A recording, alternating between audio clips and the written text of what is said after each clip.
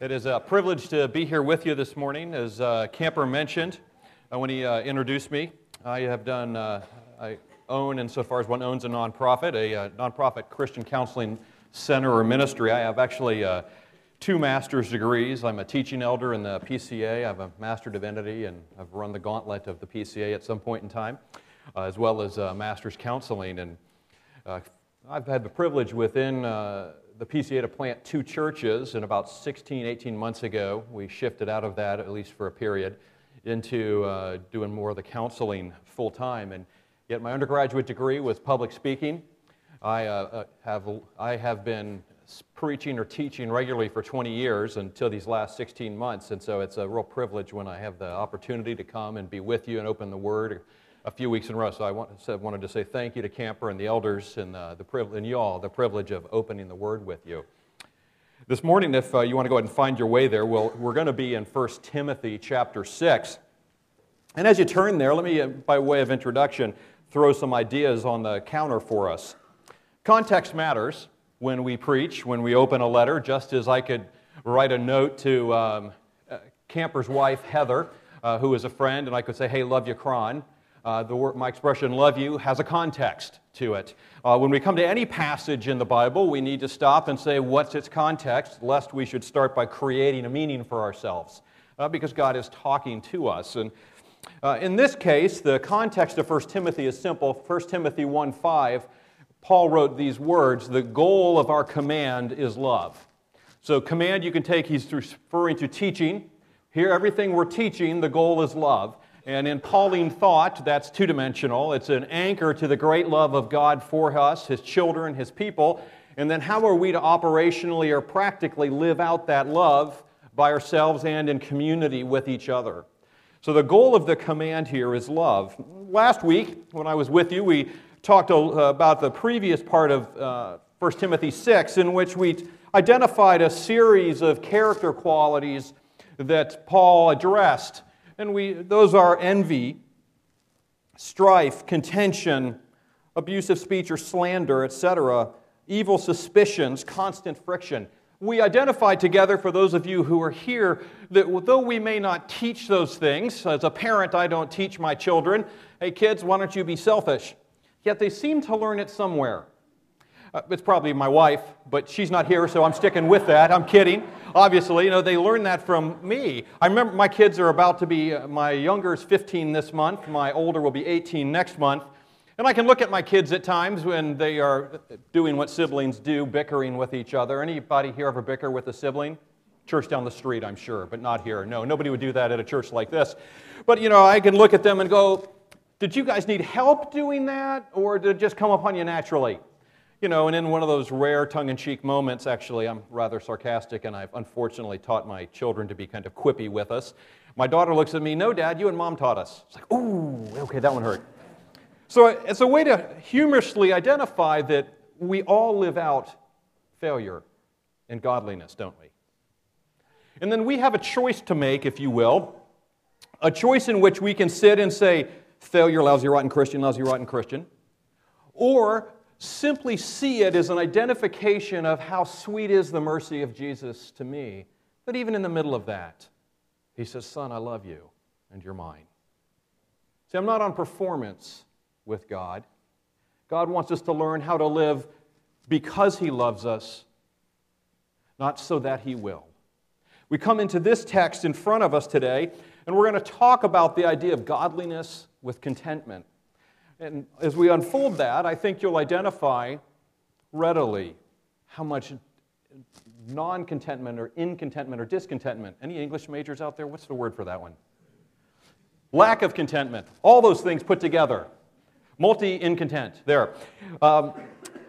Drive much of our life and our culture. Before I open this word with you, though, let me pray for us. Father, this morning I thank you for your word. It's yours. You have superintended its writing. You have inspired it by means of your Spirit, Holy Spirit, that you have had it written in conjunction with the men of old.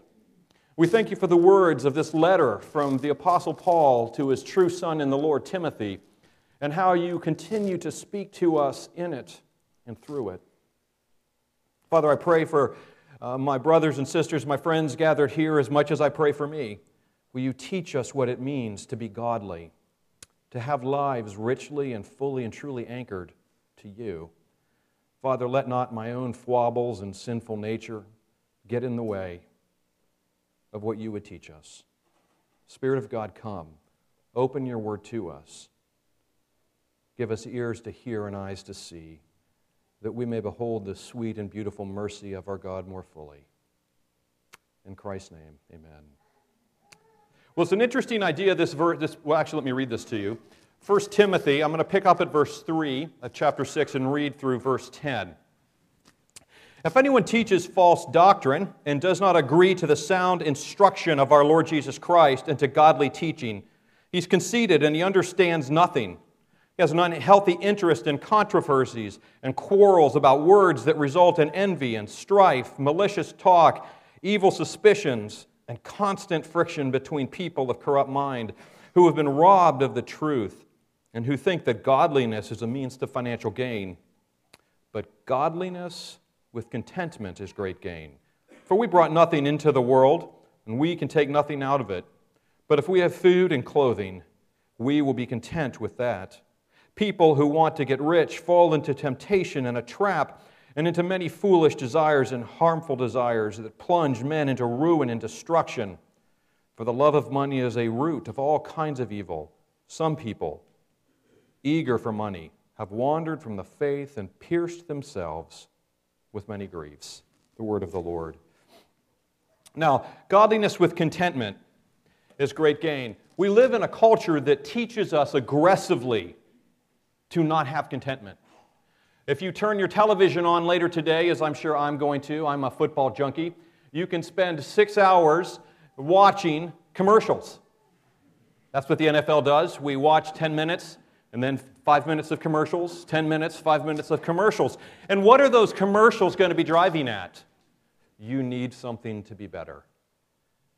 From something as simple as some kind of a hair care product or a perfume, if you had this, people of the opposite sex would look at you and lose control. You will be incredible. It may be you need the new Lincoln or the Lexus. You will have arrived at the level of status that you know is your due.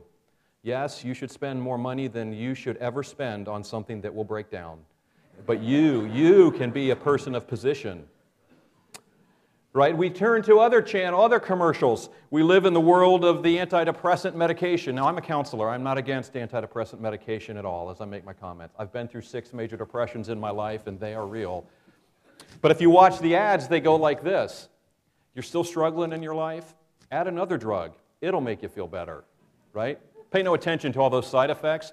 Or, you get the commercial from the law firm, total tangent here. If you have experienced suffering or death, please call us. And I always stop. If I've experienced death, how do I call you? But what is the age doing? It's saying more is better. You're struggling with something inside, and the solution is external. We'll tell you where to get it. Give us your money and you'll feel better. Get this thing for you and your emotional state will change. Stuff is the solution. Paul wrote to the church in Ephesus where Timothy was serving. The ancient Rome, it was a Roman Greek city. It was a mixture. It was very affluent.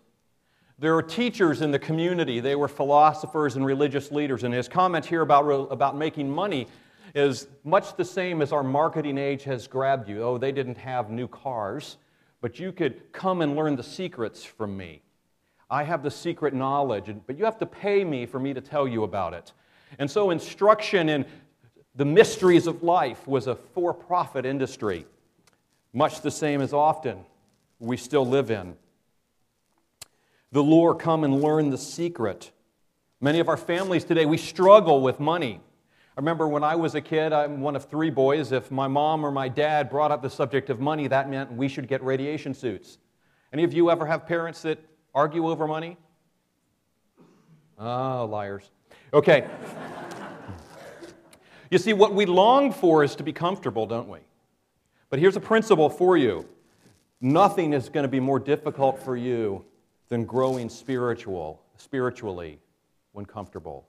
Nothing is going to be more difficult.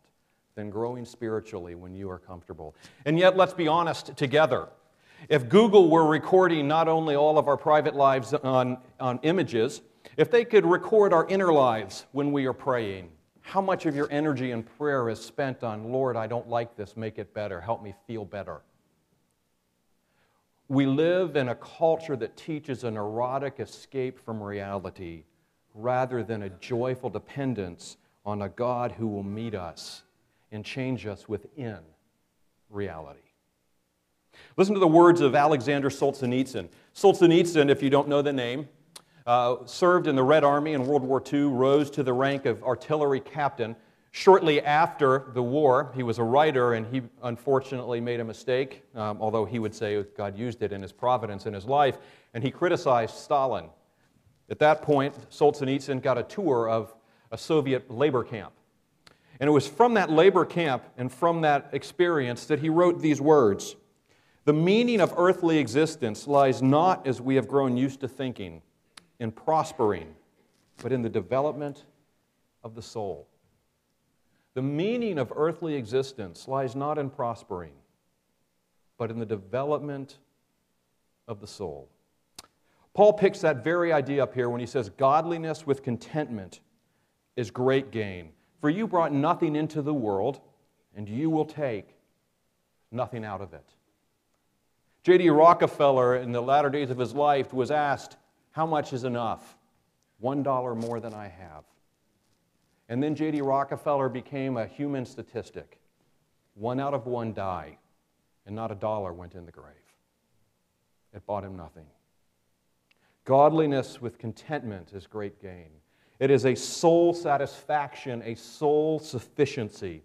Now, these words work together, though. Godliness with sufficiency, with great gain, with a satisfaction. So we need to stop for a minute and define our words. Godliness, a dictionary definition, an awesome respect accorded to God. Devoutness, piety, or godliness. We might use it in terms of the vision statement of this church, a reliance on the gospel of grace. If you want to go to a Bible dictionary, we can read this out of Easton's Bible Dictionary. It has a lot more words because a theologian wrote it, but it's helpful. The whole of practical piety. It supposes knowledge, veneration, affection, dependence, submission, gratitude, and obedience. In a nutshell, it sums up the entirety of the Christian life. But now we must pause for a moment and say, did he just then say, be obedient, be obedient, be obedient? No.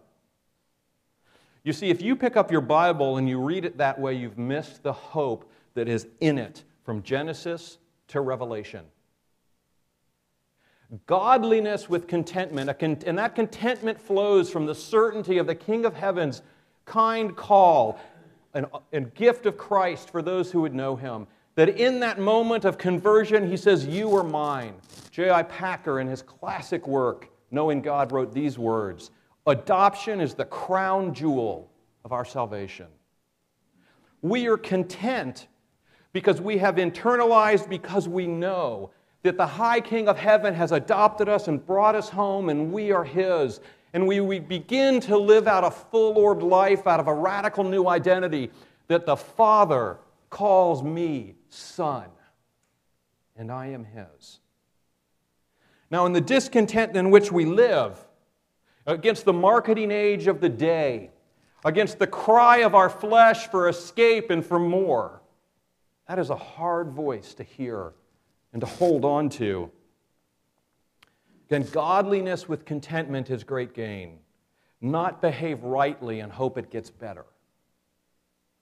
There's a big difference, men and women. Godliness with contentment is a life anchored to the certainty of God and His promises for you and for me. It's not a private affair.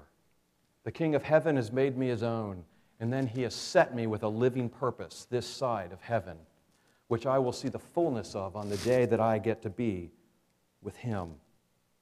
So godliness encompasses all of life in that simple teaching of 1:5, 1 Timothy 1:5.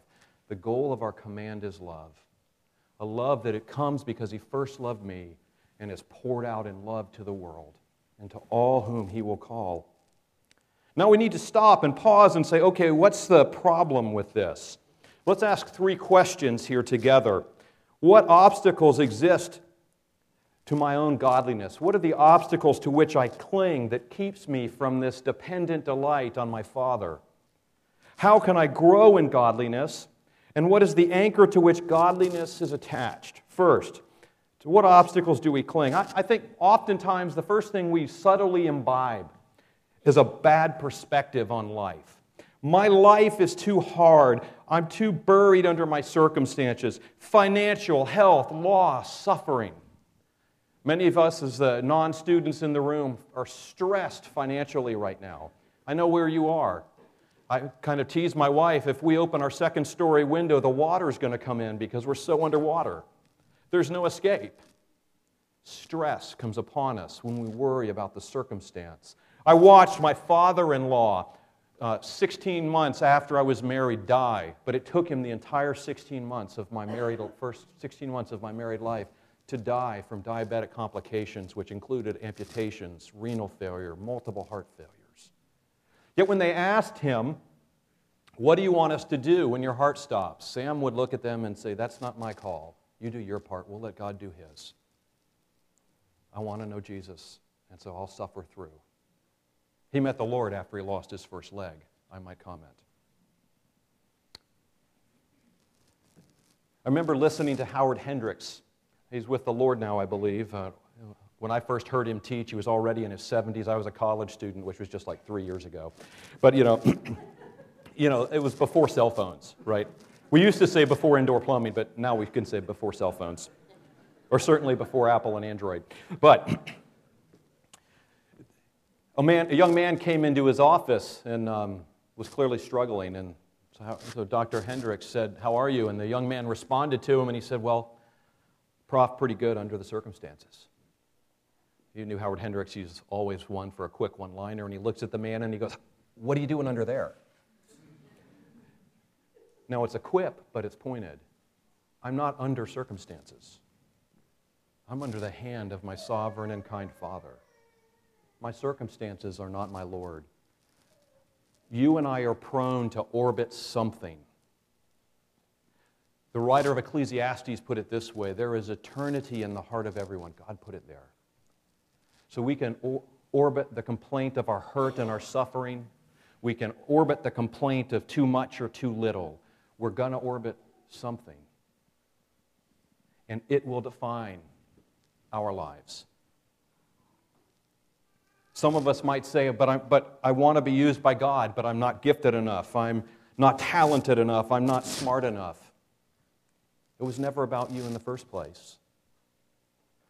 We want to read a delightful passage to think about. Start in Exodus 3 and listen to Moses' dialogue with God. I mean, he's there at the burning bush. He's hearing the voice of the Lord directly and busily going, but I'm not articulate. But. You can do the same thing with Peter. After he's risen, Jesus calls him to his side and he says to him, Peter, do you love me? Yes, Lord, you know I love you, using a different word than Jesus is for love. 3 times the conversation, and on the third one, you got to hear the cracking in Peter. He gets honest. And Jesus says, okay, good, now go feed my sheep. By the way, 3 days ago, I know you betrayed me. But now that we're going to be honest, go, feed my sheep. It wasn't about me in the first place. It was about the King of Heaven coming for me and for you. Godliness with contentment. Some of us, what gets in the way is our sin. We want to be in control. I need to manage everything around me and everyone. Some of us, gives birth to lust and to addiction and to materialism. Give me more, and then I'll have the satisfaction that I long for. You see, we live in a culture that is fragmented into our escape. By the mid-1990s, I think the number I'm going to give you is correct. Something like 90 million prescriptions had been filled for Prozac in the United States. That's not 90 million users. If you've taken it for a year, you've filled 12 prescriptions. But that's one medication. One. Because we are busy running away from the hard questions of our souls. And yet, if you pick up your Bible, God says, I have the answer for those hard questions for you. Often I don't want to hear them. I'm just like you. I want to pray, God, make this better. I'm having a problem in my relationship. Father, will you help them be kind to me? not so prone to say, Lord, will you help me love them even when it's difficult? And yet, in the middle of that, we all know better somewhere inside. Let me illustrate this differently. When a child is frightened in the night, they haven't learned yet to be autonomous. What do? They scream.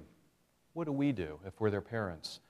We come into their room and we offer them comfort. We stroke their hair, we pray with them, or we hum, or we sing a song to them.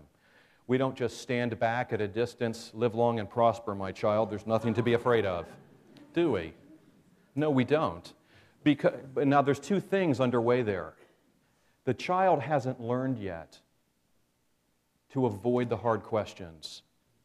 They cry them out, knowing that the solution is relationship, mommy, daddy. Somewhere along the way in our minds, we have bought this lie that maturity equals autonomy. And that's a lie. Jesus said, apart from my Father, I can do nothing. And in John 15, he taught the disciples, apart from me, you can do nothing. Maturity is dependency. A child still knows it. Somewhere we've lost it. And then we continue to look for something to fill the empty place inside and struggle with a lack of contentment. Godliness is great gain, present tense, right now. Not just for eternity. Being connected to God right now. A child knows his need for his father, and he feels safe, or she feels safe, as the parent comes for them. God the Father Almighty, in the person of Jesus, came for you. It's okay to cry out in the night. He's always going to come.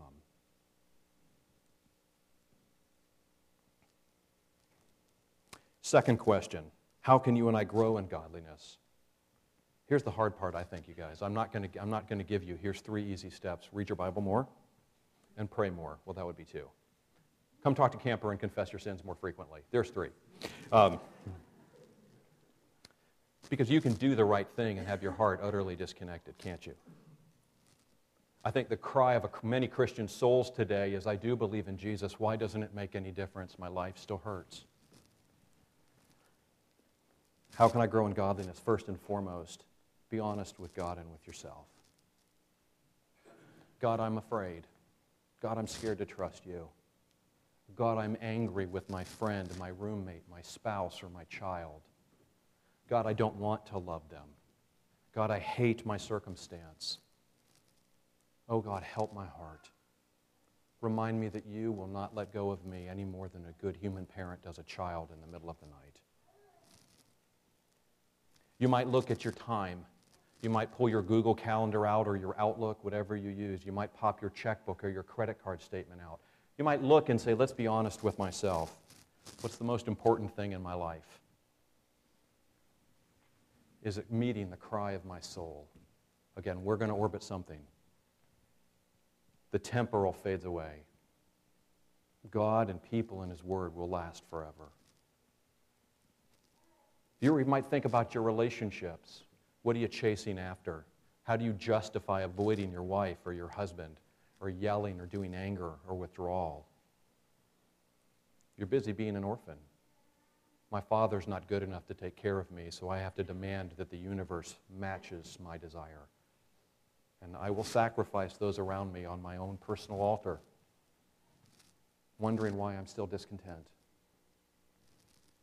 Because there's only one God, and you and I are not Him. Third question, what is the anchor to which godliness is attached? The character of God and the Word of God. The author of Hebrews wrote these words in chapter 6, verses 16 and following. Men swear by someone greater than themselves, and the oath confirms what is said and puts an end to all argument. But because God wanted to make the unchanging nature of His purpose very clear to the heirs of what He promised, He confirmed it with an oath. God did this so that by 2 unchangeable things in which it is impossible for God to lie, we who have fled to take hold of the hope offered to us may be greatly encouraged.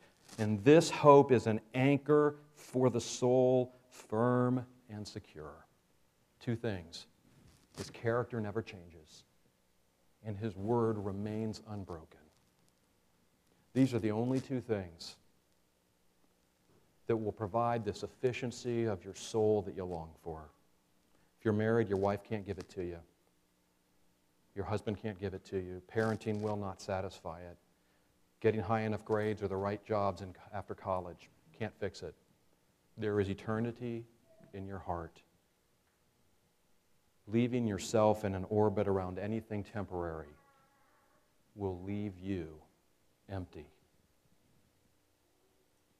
We read this passage again, and we can identify three themes at least. God is sovereign, meaning He's actually in control of everything. Paul wrote of Jesus in Colossians, He made the heavens and the earth. All things were made for Him and by Him, things in heaven, things on the earth, things future, things past. Everything is made for Him and by Him. He is before all things, and in Him all things are held together. Someday we're going to make a powerful enough electron microscope. They're going to get all the way down to the bottom and understand what holds the fabric of the universe together. It's going to say Colossians 1, Jesus. He is kind. We could read in Isaiah 30, 15 and 18.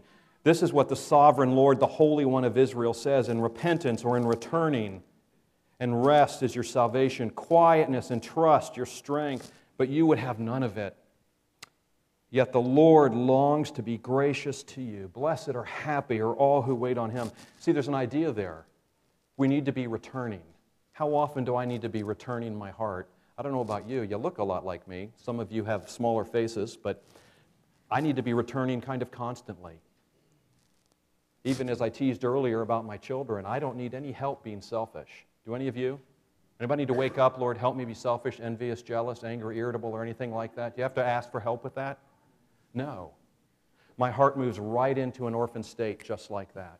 Right into a place where I'm enslaved to my circumstance and the things going on around me or in me. But God.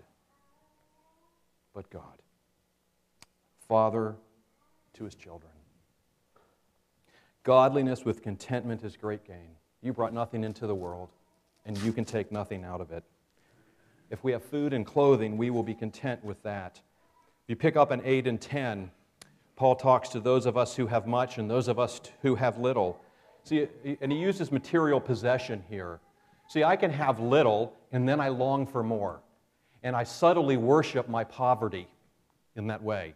I give my poverty permission to drive my identity and my well-being. I've been in poverty in my life. Not a harsh one, but I've been in hard places plenty in my life. I could turn that over, and many of you are well off.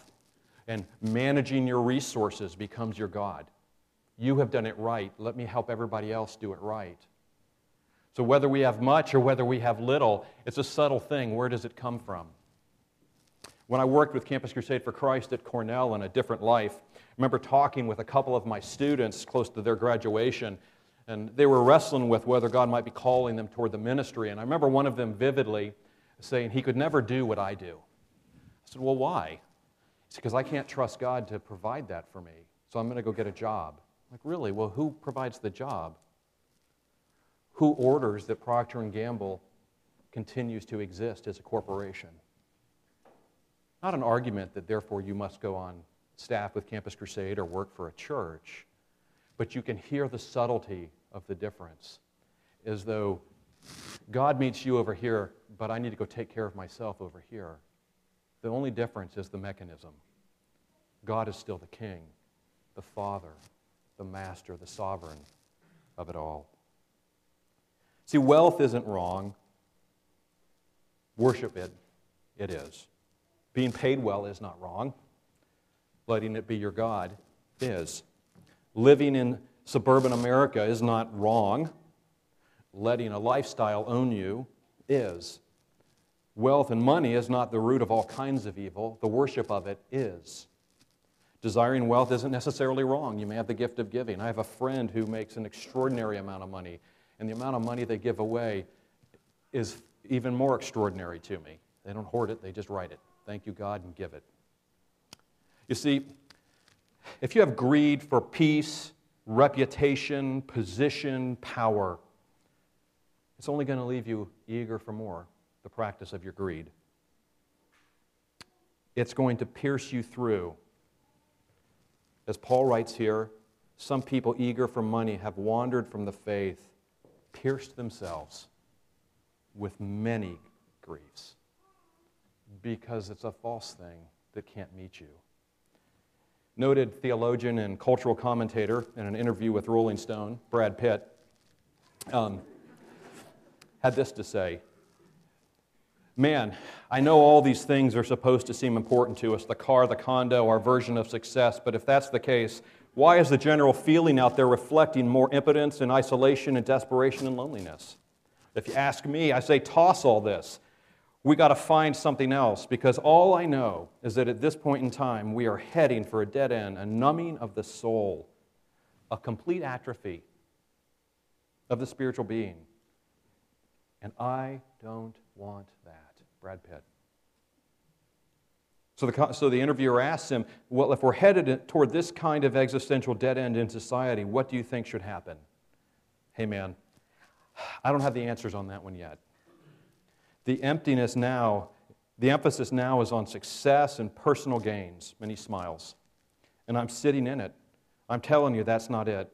I'm the guy who's got everything, I know, but I'm telling you, once you got everything, then you're just left with yourself. I've said it before and I'll say it again. It doesn't help you sleep any better. You don't wake up any better because of it. It pierces you with many griefs. What you worship matters, and you do worship, whether you know it or not. There is a hub to your life that drives you. Christ Jesus calls us to a life of worshiping dependency on Him. And a soul-satisfying sufficiency is the normative outcome. And as we know Him, our lives begin to be marked by a humble willingness to love our neighbors and those around us, irregardless of the ease of it. You see, Jesus Himself was already pierced, wasn't He? He was pierced for us so that we would not need to be pierced by these griefs, so that they would not have mastery over us. Men and women, I invite you to think, what is God calling you to? The next verse is 11. But you, man or person of God, flee from all of this and pursue righteousness. What do you need to be honest about this morning? Maybe you're in the place where, you know what, I see I've worshiped false things and they're crushing me. I invite you to just sit right where you are and turn your heart to the living God. Lord Jesus, come into my life, forgive my sin, make me the person you want me to be, I yield, take me. If that's where you are, I want to invite you to come and catch Camper afterwards. You can sit right there and pray that by yourself. God hears you. Talk to Camper or Ben or somebody you know. Let them know that that's the transaction that just happened in your life. Most of us sitting here need to wrestle with that severe honesty a little bit more probably. So invite the Spirit of God to talk to you about what you demand, what you pursue, thinking that it will meet you. Look at the evidence of it in your life. Be honest and invite the Lord to have His way afresh in you. For the King of Heaven already sent His Son to be pierced for you. You don't need that anymore.